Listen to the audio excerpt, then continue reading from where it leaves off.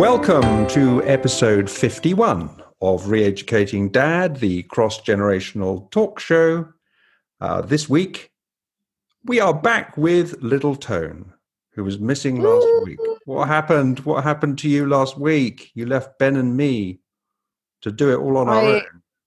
I was struck down with the dreaded period pains, unfortunately.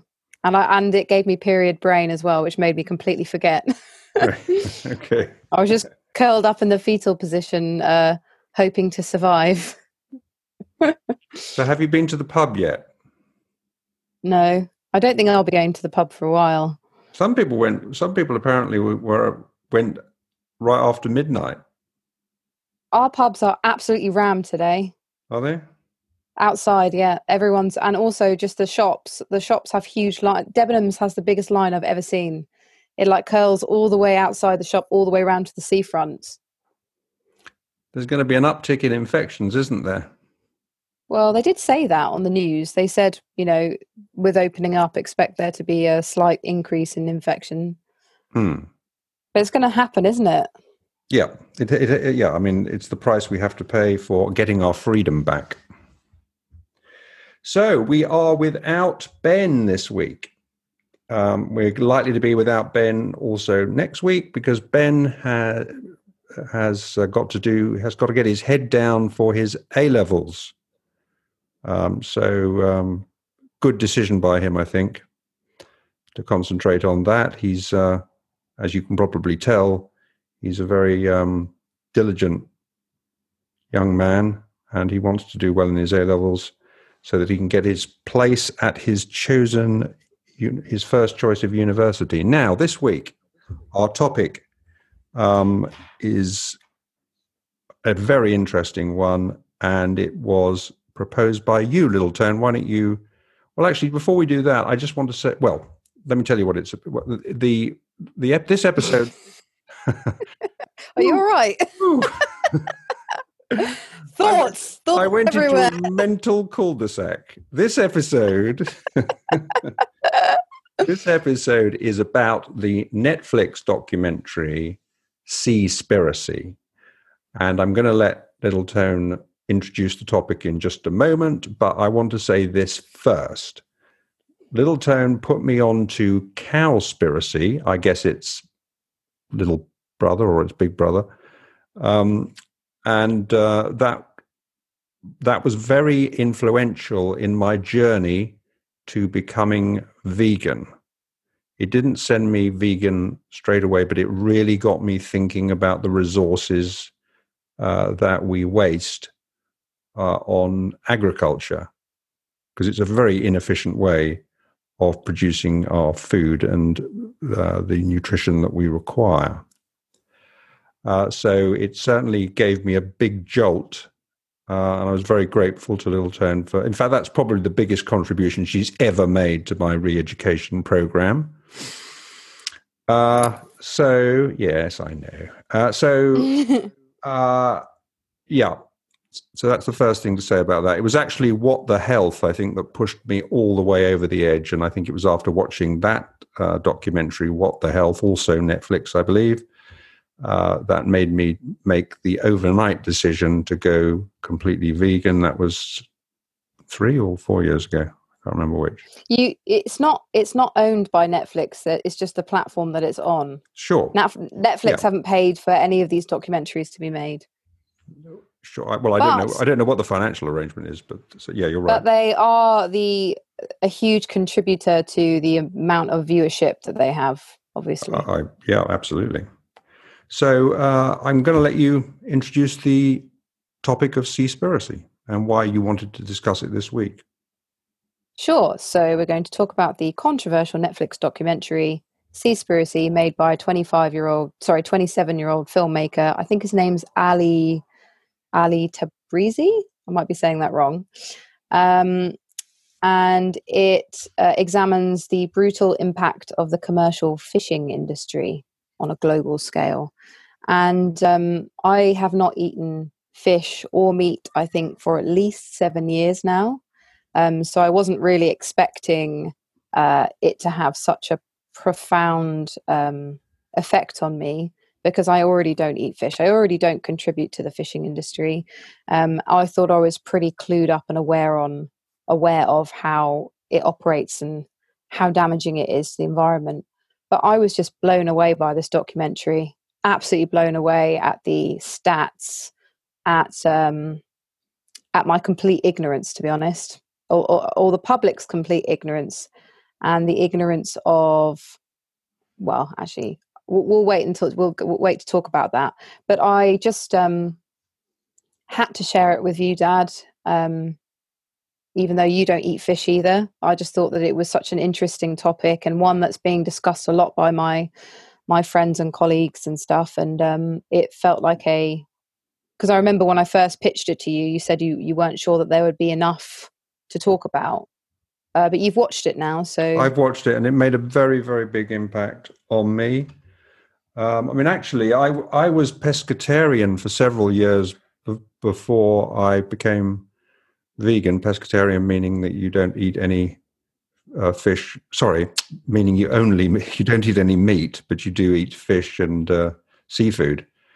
And actually, it was eating fish and particularly seafood that for the first time in my life made me have slightly elevated cholesterol, which the doctor said I really needed to do something about. And oh wow, I didn't know that. Yeah. So it was. We used to eat lobster tails every Friday. I think that was our treat on a Friday, and shrimp, prawns, that sort of thing, and that they are high in cholesterol. So they had an impact. So when the doctor said he was talking about putting me on some medication for controlling cholesterol, lowering cholesterol, and I didn't want to go on any kind of medication. So when I researched it, it came out very strongly that a plant diet was the way to go. Yeah. But a lot of people have the idea that eating fish is okay and health wise, but it really isn't. I mean, quite apart from that cholesterol issue, as it I think comes out in Seaspiracy, fish absorb all the filth that we put in the ocean. And it gets in not their just cells. Not just the mercury and the hormones and all but actual plastic. We are dumping microplastics into the water, and then they're being consumed by fish that we're then consuming. I mean, you don't need to be we're not a conspiracy theorist to say that is actually what's happening. We actually just had, just quickly off topic, we had some a massive pollution waste, I don't know if that's what you call it, happen in Brighton and Hove over the weekend, where basically loads of polystyrene beads were dropped into the water. Apparently they dropped in off the coast of Essex, and they've washed up into Brighton and Hove. And they were asking residents to go out and try and help pick these polystyrene beads out by getting buckets of water and scooping it up and letting the heavy rocks fall to the bottom, and then the polystyrene beads float to the top, and then you scoop them out. And the reason is because they look like fish eggs, so lots of the seabirds eat them. So I mean, that's just a small incident of what can happen when we have industrial waste going to the water. Anyway, back to Seaspiracy. Yep. One of the most profound, well, I'm not sure if profound is the right word, but one of the biggest sort of takeaways for me was this idea about sustainability and sustainable fishing. Yes. It seems to be like a major point of contention in the film, where it basically says, the documentary accuses like charity organizations like Marine Stewardship Council and what's the other one? The one that gives you the Dolphin Safe label. Oh, that is MSC. Oh no, sorry, that's the Earth Island. It accuses them of hiding the fact that industrial fishing can never be 100% sustainable, because sustainable fishing promises that the environment or ecosystem where the fish are caught won't be disrupted or affected. And actually, in reality, taking any fish out of the water in an ocean that's so depleted of wild fish is not sustainable. So even those lovely small little family-run fisheries where it's just a tiny little boat that goes out, like a dad and his son or daughter or whatever go fishing, even that's not sustainable, because we've depleted the ocean so much of the natural sort of like population of fish that even that has a negative impact. And they said that if we continue commercially fishing the way that we are, we'll have no ability to commercially fish, because there won't be any fish in the water by 2048. But back to this idea of sustainability, it's just a word really that's been created to make people feel comfortable with spending money and consumerism. And that really hit home, because I own a lot of stuff. I'm a bit of a hoarder. And I sort of like, when I got onto the whole sustainability thing, when I turned vegan, I started thinking more consciously about how I spent my money. I didn't even really use up the things that I had. I then went out and bought more stuff, but I bought sustainable things. So, lunch boxes that were made out of something sustainable, not plastic. Or, I went out and got period pants rather than, non-biodegradable sanitary towels. Or, I got hairbrushes that were made out of wood with, natural fiber. All of these things that I already owned in their plastic form, but I suddenly had to get this sort of like badge of approval of sustainability by getting those items that weren't damaging the planet. But I already had them all already. So it is just sort of like a way to brand things to make you spend your money and feel less guilty about it. And that felt, I was like, oh, that really hurt, because it was just like, I felt like such an idiot. I get the point. I do get the point. Seaspiracy has made a big impact on people. People, friends of mine. I signed that petition. I'm sure you've done the same. Have you? Yeah. So, and did you notice? I mean, they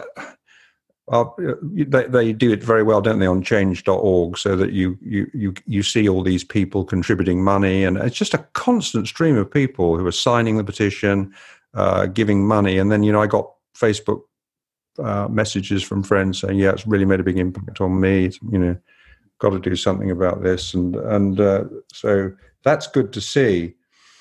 That's the beauty of, sorry, just quickly, that's the beauty of it being on Netflix, because it makes it accessible to people. And actually, like I said to you back when we chatted about veganism, the reason I went vegan is because of the documentary Blackfish, which has nothing to do with veganism. It's about the exploitation of sentient creatures like whales and dolphins. There's a link, isn't there, with this, because they talk about how in order to still provide whales and dolphins to those sea parks, SeaWorld and so on, it ends up that there are 11 dolphins killed for every one that's given to one of those things. But they pay so much money for them that it continues to fund the killing of whales and dolphins. But that the thing that you mentioned about the dolphin safe label and that sort of nonsense, it came over worse even than you're saying. I mean, it really came over as totally corrupt to me. I mean, they weren't even checking. They weren't checking. Well, it was the same. They basically they just relied on trust. And they were motivated by the income that they were being paid by the fishing industry to pay for the right to use the dolphin safe label. Well, at first, I didn't think it was that. I didn't think it was that sinister. This is the same problem with the meat industry and the dairy industry, though. They end up being these huge sponsors for these charities, and by official partnerships, where they're contributing lots and lots of money, like hundreds of thousands every year. And it's basically just to remove the damaging impact, like the ecocide that we've spoken about before. But it was way more sinister than I expected it to be, because when I was watching Seaspiracy and they were talking about the dolphin safe label, the guy was speaking, I can't remember what his name was, but I think he was from the Earth no, he was from the people that, the Earth, whatever they're called. Earth Island? The Earth Island Institute. They're the ones that provide the Dolphin Safe label. And he was saying that they have observers that go aboard onto these ships to ensure that, things are being done safely. But he says that the observers can be bribed with money, or they have a really high chance of being murdered. And actually, I thought that it was like an amnesty type thing, where the label meant that it was sort of like they were watching what the industry were doing. They were basically saying, we're watching you. So, it's a bit the same with Amnesty, how they kind of write letters. I mean, you say writing letters don't really do anything, but it's like a way of reminding, these dodgy people that they're being watched and the world is seeing what they're doing. But then when I found out that there were these really wealthy, they had these huge amounts of funding coming in from these partnerships that were destroying the ecosystem, I was just like, this is awful. This feels like a huge conspiracy, but it's not. I mean, even myself as like a non-fish eater, I'm still contributing to the industry indirectly through my taxes, because it is subsidized by the subsidized by the government. Same with farming too. It's disgusting. We are absolute lemmings. Just pay. It's awful. But there was also this kind of like bycatch thing. Yes. Where they're trying to fish for salmon, but they are given a, what's the word, Dad? Like a not disposal. Dispensation. Like in a pub with beer, like you're given a waste percentage, which might be the frothiness of the beer. You get that with whales and dolphins and stuff like that if they get caught in the nets, or turtles. It's just a percentage of waste as a byproduct of the fishing industry. I mean, it's bound to happen. They're using huge nets that could actually catch a cathedral in them. That just plow along the bottom of the ocean and just collect everything. Well, they're bound to collect lots of stuff that they're not intending to collect, and a lot of that is precious sea creatures. 300,000 whales and dolphins killed every year by bycatch. Yeah. So, but the fact they shared was like these fishing nets are like the size of cathedrals, and they pick up everything, and they're so heavy that they drag across the seabed, and they destroy all the plant, all the. So not even the dolphins and the whales, but the coral and the algae and the seaweed and the everything is being destroyed. Not just the marine life, but sorry, I've lost my train of thought. But you know what I mean. It's being completely wiped out. It's just like a great big hoover, just like hoovering the oceans. I mean, when we're just depleting them at a vast rate. Now, I don't know if you're aware of this, but the BBC have what they call their reality check team, and they did an article which I think was probably supposed to be an attack article to a certain extent. On the Seaspiracy documentary, entitled, and you can look it up on the internet, but entitled, "Is Netflix's Seaspiracy film right about fishing damaging oceans?" And it goes through the main claims in the documentary, and it seems to me that all of the claims, no, not all bar one of the claims, stands up well. The main one, which they put right at the top, which is, which has had serious doubt cast on it, is the one that you mentioned about the oceans being depleted by the year 2048 for commercial fishing purposes, not as in there'll be no fish in the water, as in there won't be that amount of fish available to be caught anymore. Well, the claim made in the film, and I'm looking at the article now, the claim made in the film by the film director Ali Dabrizi Also the narrator of the film. You didn't like the way I pronounced that? I don't think that's how it's pronounced, but you made it sound very Italian. Okay. Tabrisi. Yes. So he actually says in the film, if current fishing trends continue, we will see virtually empty oceans by the year 2048. The claim, the BBC article says, originally comes from a 2006 study and refers to a New York Times article from that time with the headline, Study Sees Global Collapse of Fish Species. But this article goes on to say that the study's leading author is doubtful about using the findings anymore because, and this goes on, and I'm not going to read it out verbatim, but there are plenty. It is argued that there are plenty of examples of overfished stocks that are being repaired. That there has been big efforts to repair, and those efforts are making some headway. But it concludes overfishing certainly a big problem. But with enforcement, the stocks are recovering well. Is what is said about that.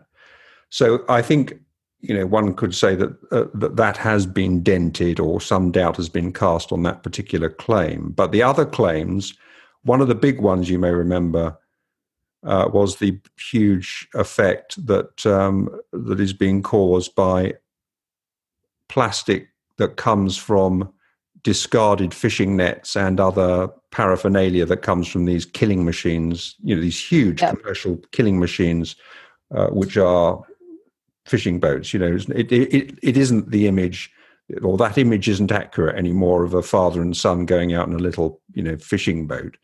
They're like huge just abattoirs on boats, really, or boats that are and they're destroying the ocean in so many ways, because they're obviously pumping pollution into the water, and then they're dragging all this plastic through, and it's these nets aren't like straws and plastic bags that are kind of a result of just human ignorance, basically, that we're just throwing on the ground. These are designed to kill. So they're very dangerous, very hazardous, and livestock. And that was like another thing that they said about those charities that are supposed to be conserving the oceans. They are doing these massive campaigns about ending plastic straws, and they're not talking about the industrial waste of the fishing industry. Right. So that second claim, nearly 50% of plastic in one ocean Pacific area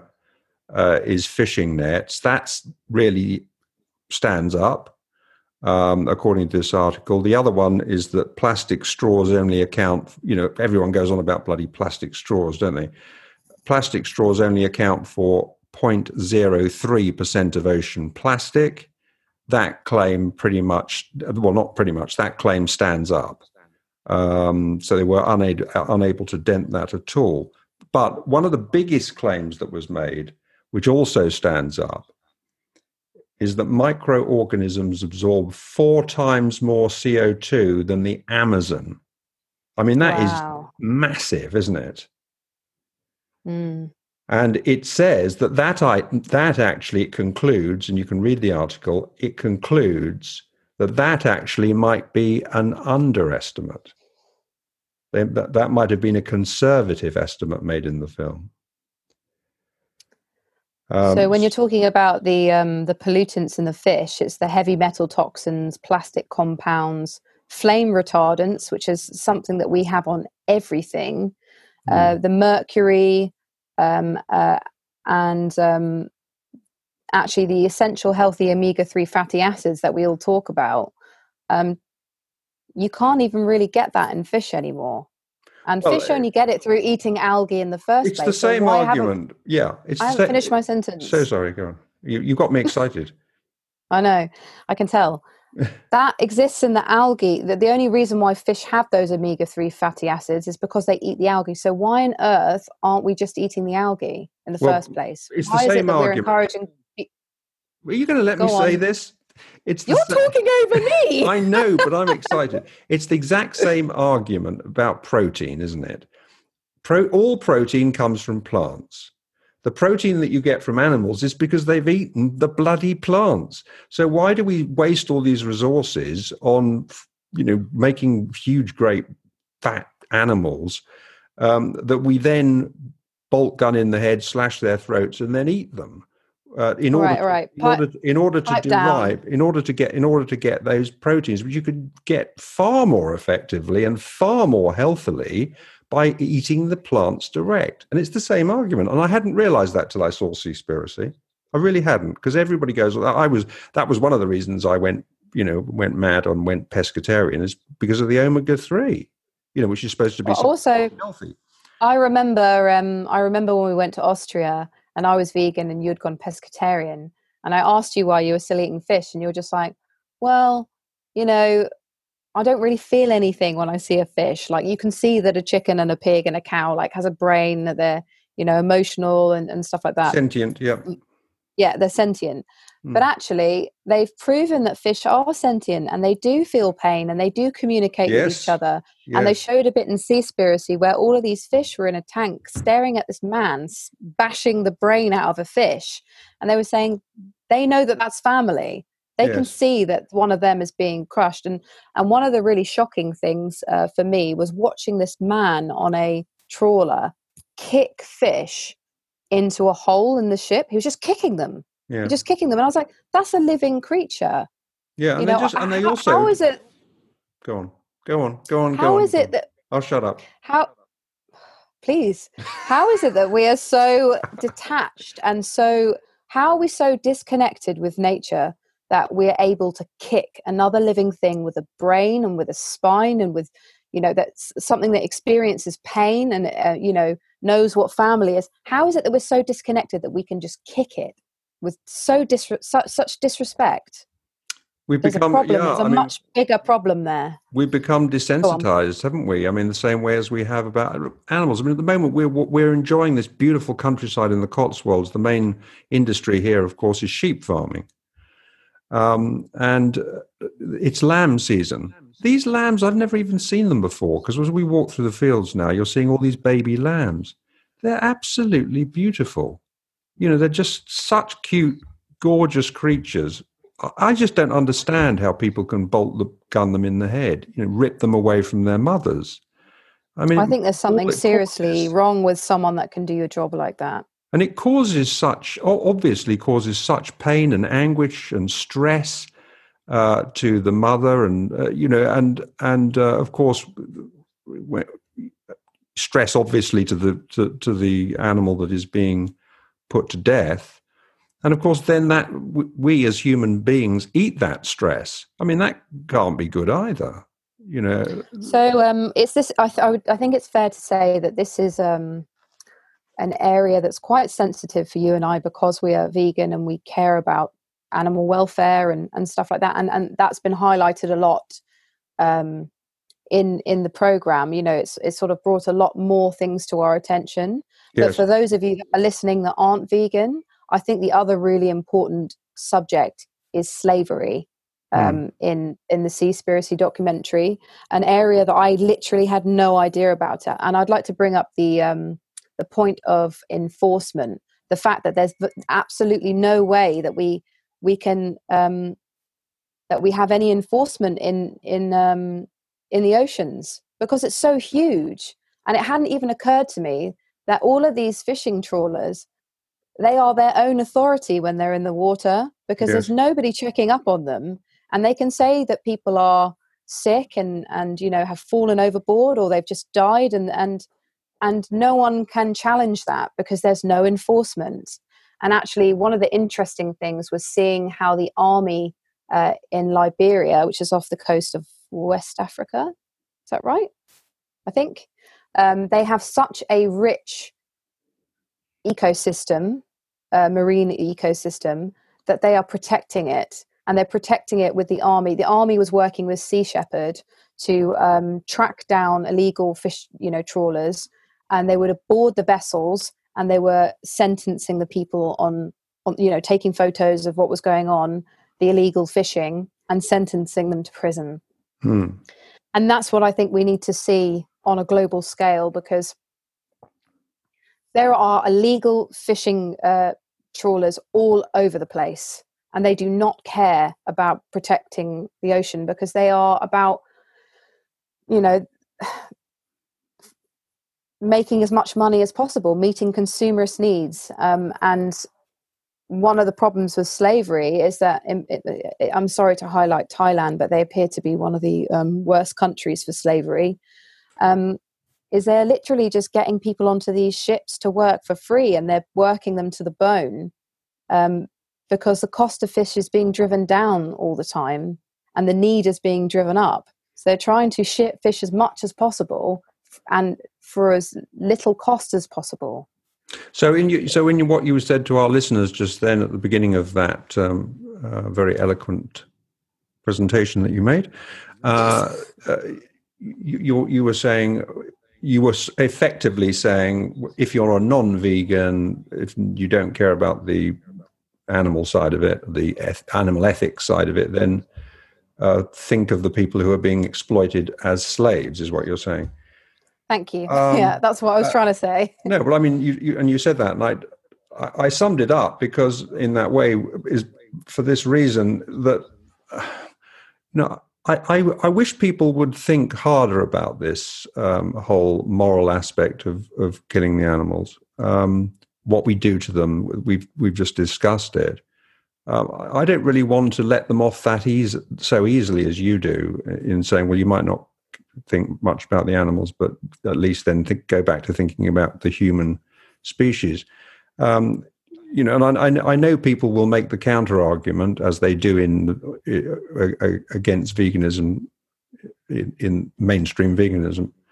They will make the counter argument that there are a lot of people whose livelihoods rely on farming animals, killing animals, and processing animals for food, and so on and so forth.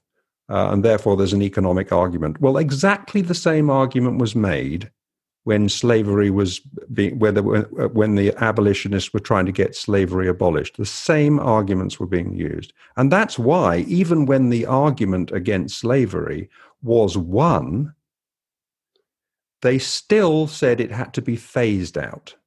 They didn't go, yeah, this is terrible, keeping human beings as slaves. But so many people rely on it for their financial livelihood that we are going to phase it out gradually. So really, and I think our species will one day realize that for all sorts of reasons, but not least the moral reason, we shouldn't be doing this to our fellow occupants of this planet. We should not be doing it. But that's seen as quite a radical view. I agree with you. I'm totally on board with you. So the angle in which I'm coming at is not that I'm letting people off. I just think that when you talk about these sorts of conversations, shaming people and making them feel guilty is not the way to connect with people. Well, I agree with that. I'm not finished. No. And if you start talking about slashing cows' necks and stuff like that, people switch off. Well, it's like a self-preservation thing. I'm not finished yet, but having this conversation and coming at it from a different angle, so you don't care about human welfare, you don't really care about the nutritional value of fish, because there isn't really any more. Coming at it from the human ethics point of view, because it's easier for people to connect with. So if that has to be your reason to not do it anymore, then fine, that can be your reason. The end goal is the same. We need to stop fishing. We need to respect the planet. We need to respect other sentient creatures. And I'm not talking just about respecting animals. I'm talking about plants as well. Because like we said before, the coral reef is being destroyed. The algae is being destroyed. The oceans are the lungs of the planet. Well, we need to protect them. When I used to take the mickey out of you for being a vegan, I never thought I would be making the arguments that I'm now making it would appear, a more hawkish way than even you are. Joke's on you. So yeah, it is. I do feel, I feel humbled, when I used to make jokes to you about going and having a nice juicy bacon sandwich, when you were, well, actually you were you were always very low key. You never tried to lecture or anything like that ever. And I guess I am being a bit lectury and finger waggy. But I feel shame as well, because I was brought up a meat eater. I was talking to my little sister about this at the weekend, and I was saying, it's hard for me to be so to be like humble bragging and stuff about this type of thing. Oh, what a good human I am, that I care about this and I do that. It's the bloody least I can do. I was eating meat until I was like 25. One of my favorite things to eat was like pork belly. Oh, that makes me feel sick. I was eating meat until I was 61. So yeah, but I mean, like it's not a competition for who is the most, green person or sustainable or caring for the planet. There was such an amazing quote at the end of the documentary by that incredible woman that I can't remember her name. Yes, she was incredible. I know who you mean. And the point she said at the end is, I might get this slightly wrong, but she said, no one person can do everything, but everybody can do one thing. Yeah, she was. Or everybody can do something. She was brilliant. And so, as we wrap up here, I heartily recommend to our listeners that if they haven't seen it yet, to watch Netflix's Seaspiracy. And we would love to hear whatever side of the fence you're on. We'd love to hear your views. We'd love to hear what you think about what we've discussed. Because I think it's a really, really important topic. I think it's one of the biggest. Of course, we've got the pandemic that we're still trying to get out of the way, but a bigger challenge than that, as recognized by scientists, is the climate emergency. And this is a really big way that we can impact that. The oceans have an enormous effect on the amount of CO2 that is released into the atmosphere. Of course, agriculture has an enormous effect on CO2, on emissions, greenhouse gases, I should say.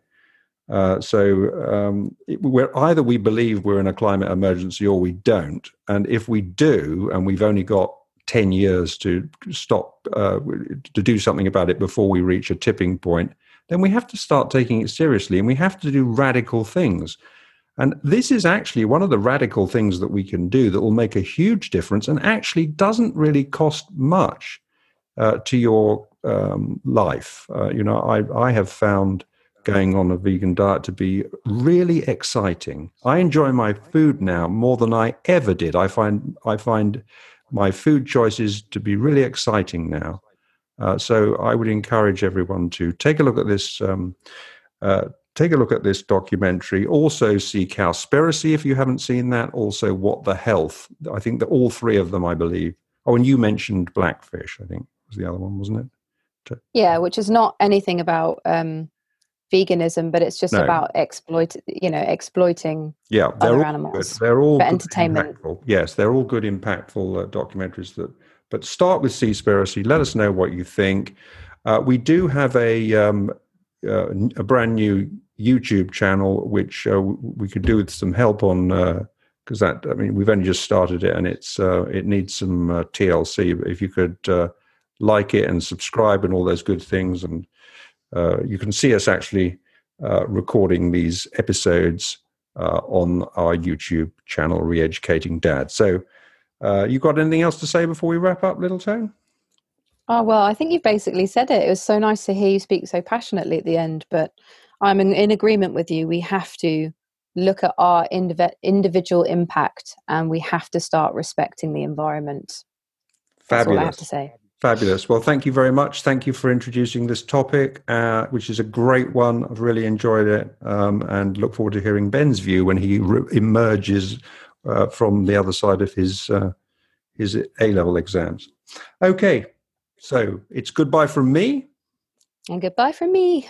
Bye, everyone. See you next week.